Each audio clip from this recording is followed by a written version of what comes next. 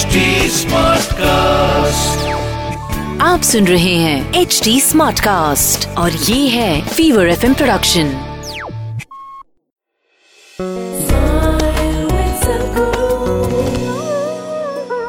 Depending upon what type of karmic information you have, you tend to go towards a certain type of information, certain type of activity.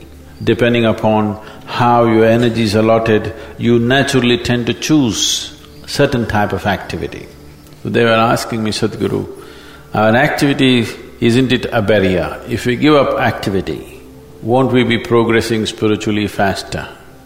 If you can give up all levels of activity, yes, for sure.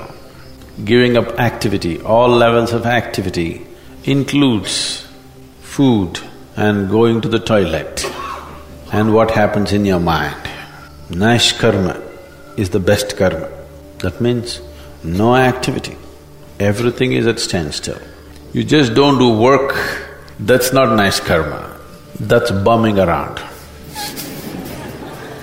That's a bad karma. If you can simply close your eyes and sit here for days on end, that means you're doing something good to this being. You stopped everything and just sit here, that means you're doing something absolutely wonderful to this being. Then we are fine with you. If you're doing something great to yourself, we are fine with you. If you can't do that, you must be doing something useful to 10 people around you. So, if one not intellectually understands, if one grasps these three dimensions within yourself, that you are a combination of time, energies and information, if you can conduct these three things, if you can conduct all these three things effectively, then you're free in every way. That's liberation, that's mukti.